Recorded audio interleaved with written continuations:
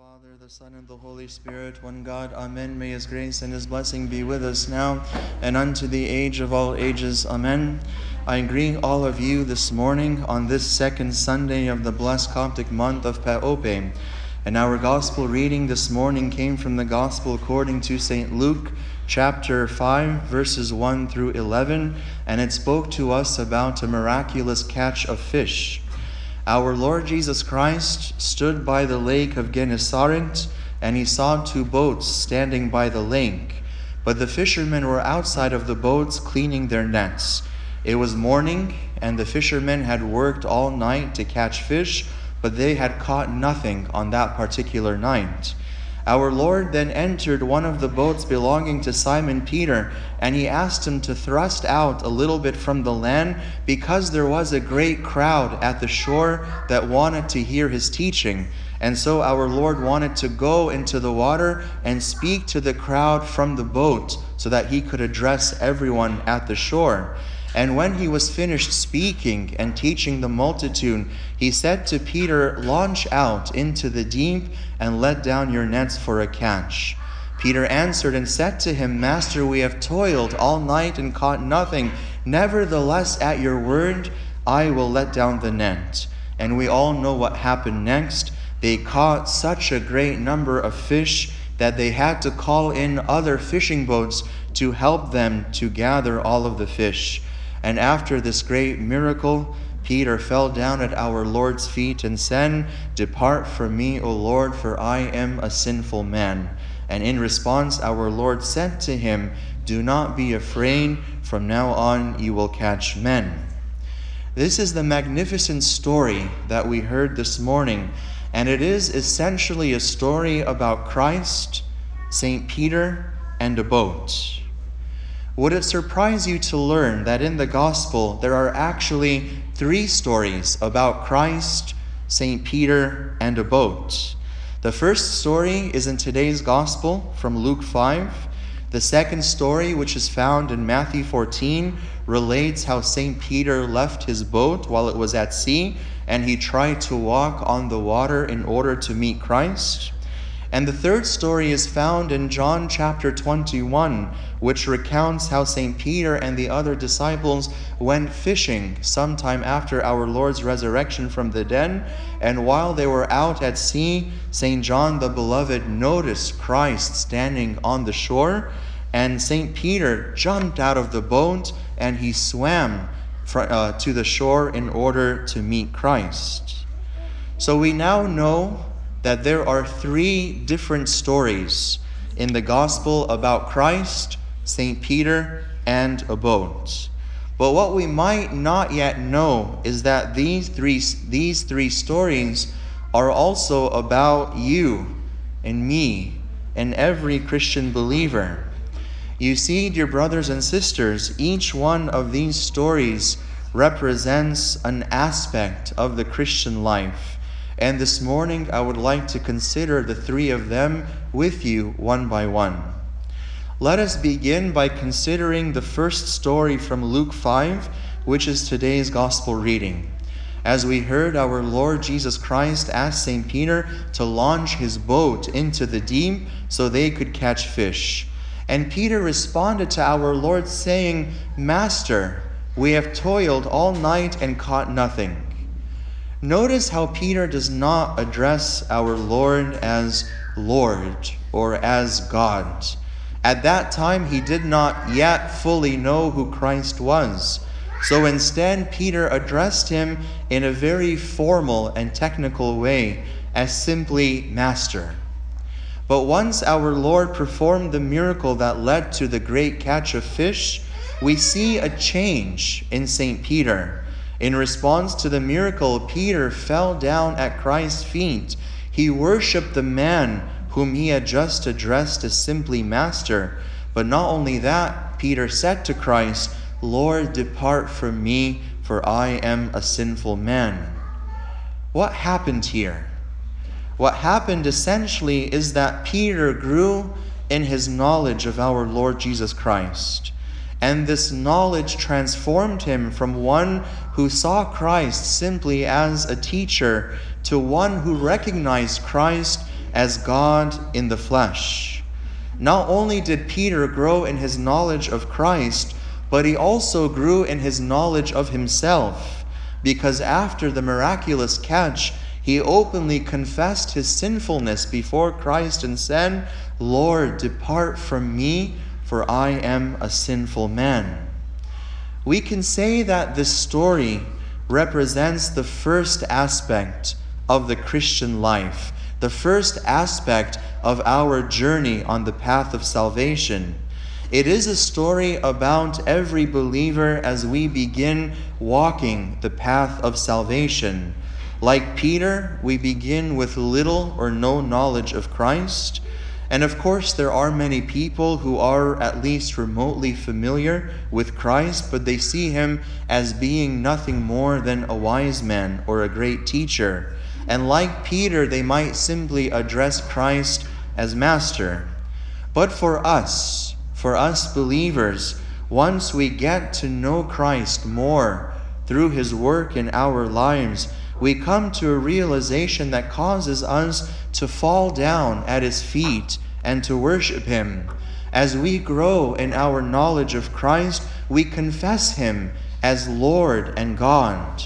And the more we grow in our knowledge of Christ, who is the perfect icon or the perfect image of God, the more we see that the image of God has become distorted in each and every one of us because of sin. The more we know Christ, the more we are able to gaze at the beauty of Christ, the beauty of his life, the beauty of his service, the beauty of his teachings, the beauty of his commandments. And when we gaze upon Christ's beauty, we cannot but help notice the ugliness of our own actions in comparison. And these are the actions, of course, that are oftentimes inconsistent with Christ. And then we join St. Peter in saying, "Lord, depart from me, for I am a sinful man," while confessing our sins and sincerely trying to change our ways. Does anyone know the very first words that our Lord Jesus Christ uttered in the Gospel? The very first words that our Lord said in the entire Gospel are found in Matthew chapter 4, verse 17, in which he proclaimed, "Repent, for the kingdom of heaven is at hand." This is what happened to St. Peter. He didn't have a complete knowledge of Christ at first, but when he saw the miracle and he realized that the kingdom of God had come through Christ, he repented. He confessed his sinfulness. And hopefully it is the same with us as we find ourselves repenting of our old ways and confessing our sinfulness as we continue to grow in our knowledge of Christ. This is the first story about Christ, St. Peter, and a boat. Let us now consider the second story, this one coming from Matthew 14. This time St. Peter found himself out in the sea in the midst of violent winds and a storm battering the boat. Our Lord Jesus Christ came to him and the other disciples walking on the water. The disciples cried out in fear because they thought they had seen a ghost. But our Lord reassured them, saying, "Do not be afraid." Just as he told St. Peter in the first story in today's gospel, "Do not be afraid," he also tells a disciple in this second story, "Do not be afraid." St. Peter then asked if he could approach our Lord, who was standing on the water. And we all know what happens next. Peter begins to walk on the water, but then overcome by the wind and his doubts, he began to sink. He then cried out, "Lord, save me." And our Lord came and took him by the hand and placed him back in the boat. And this story represents the second aspect of our Christian life. It reminds us that we, like Peter, are going to be battered by the violent wind and the waves of this world. As Christians, we are going to face persecution and tribulation and temptations and troubles and afflictions that are going to constantly batter us like the violent wind and waves that battered Peter's boat. But most importantly, this story reminds and teaches us that in the midst of all of these things, we must endure. We must endure. We must do all that we can to reach Christ, who is standing on the water. We must do all that we can, and we must cry out along with St. Peter continually, "Lord, save me." As St. Paul said to the Corinthians, today is the day of salvation. Every day we must cry out and say, "Lord, save me." And this is why the fathers of the church have given us the beautiful treasure of the Jesus prayer, which I'm sure you all know. "My Lord Jesus Christ, the Son of God, have mercy upon me, a sinner." Through this prayer we exclaim, along with St. Peter, "Lord, save me." And this prayer must be on our lips continually throughout the day, because as St. Paul tells us, today is the day of salvation. Today we're going to be battered by the violent winds of this world. And so today we have to cry out and say, "Lord, save me." The third and last story about Christ, St. Peter and a boat, is found in John 21. And it tells us that Peter and the other disciples went fishing sometime after our Lord's resurrection. And as they were fishing, a man came, stood on the shore, and asked them, "Children, have you caught any fish?" They answered him, "No, we haven't," just as they answered him in today's gospel when St. Peter said to him, "Lord, we toiled all night and caught nothing." In this story as well, they say to our Savior, "No, we haven't caught any fish." And the man who's standing on the shore, who is our Lord Jesus Christ, commanded them to cast their nets on the right side of the boat. The disciples obeyed and caught a great number of fish, just as they did in today's gospel passage. St. John the Beloved then recognized Christ and proclaimed, "It is the Lord." And when St. Peter heard this, he could not wait for the boat to get onto the shore, so he jumped out of the boat into the sea, and he swam from the boat to the shore in order to meet Christ. And after he was on the shore with Christ, St. Peter grabbed the net, and he counted how many fish were caught. They caught 151 fish. And this story teaches us about the third aspect of our Christian life. Like Peter and the disciples, our faith must continue in the risen Lord so that we can cast our nets and catch a great number of fish. You will remember how the Lord told the disciples that they would become fishers of men. And in this third story, we see this coming to life very beautifully in the number of fish that were caught. Have you ever wondered why St. John records the fact that they caught 151 fish? Why does St. John tell us the number? Every detail in the Holy Gospel is there for a reason. This is what St. John Chrysostomos teaches us.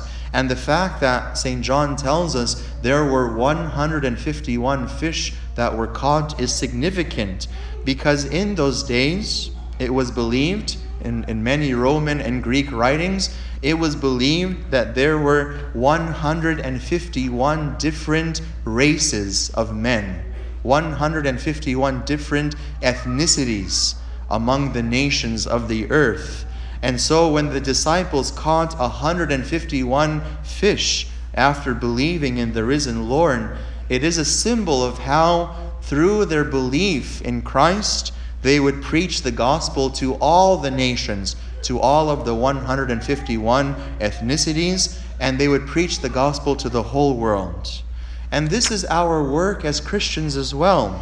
Through our faith in the risen Lord, as well as our actions, our words, our manner of living, we preach the good news to the world.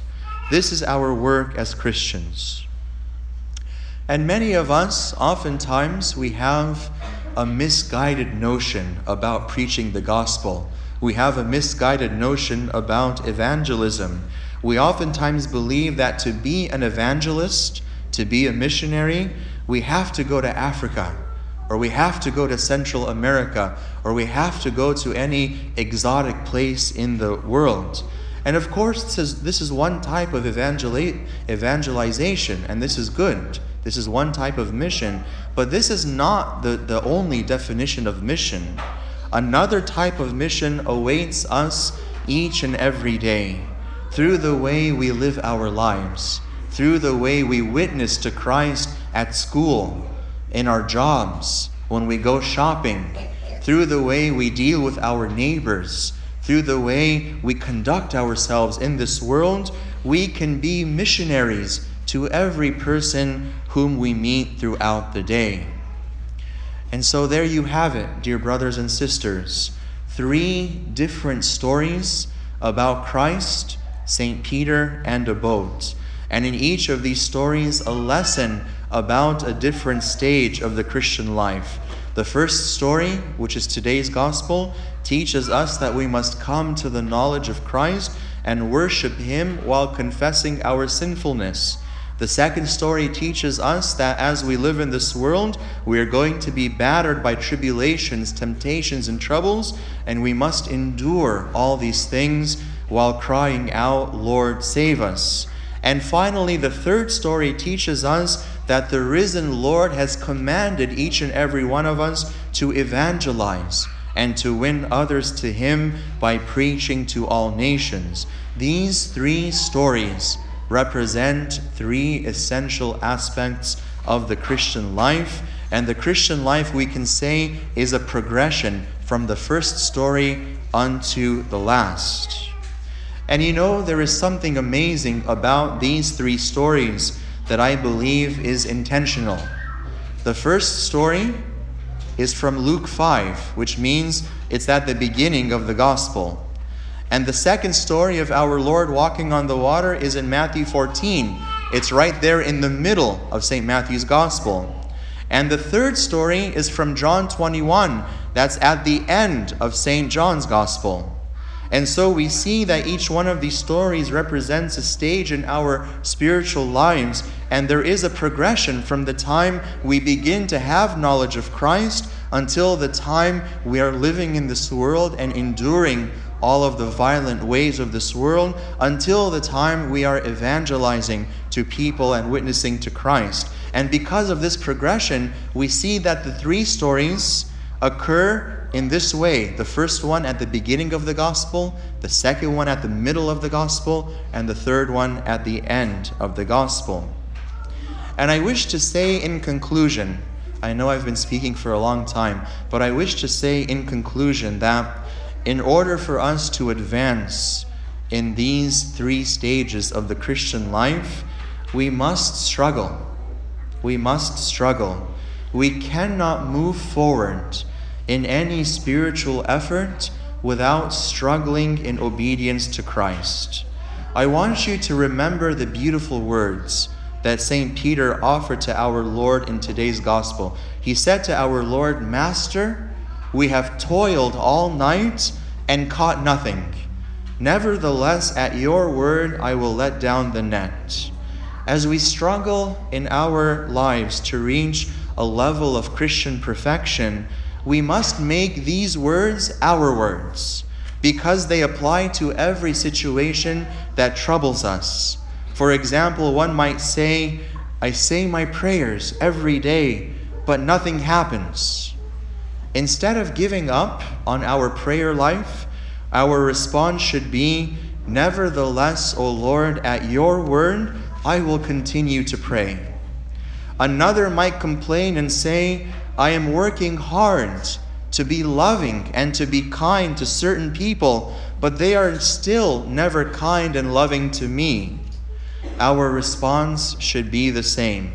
"Nevertheless, O Lord, at your word, I will continue to be kind to them." Yet another might say, "I try to live an honest life, but people around me at work or at school, they take advantage of me and they ridicule me because I'm not like them. They ridicule me for being different, for trying to live as a Christian in this world. Our response, unsurprisingly, should be, nevertheless, O Lord, at your word, I will continue to live an honest life. I will continue to be different. I will continue to be a stranger in this world for your sake.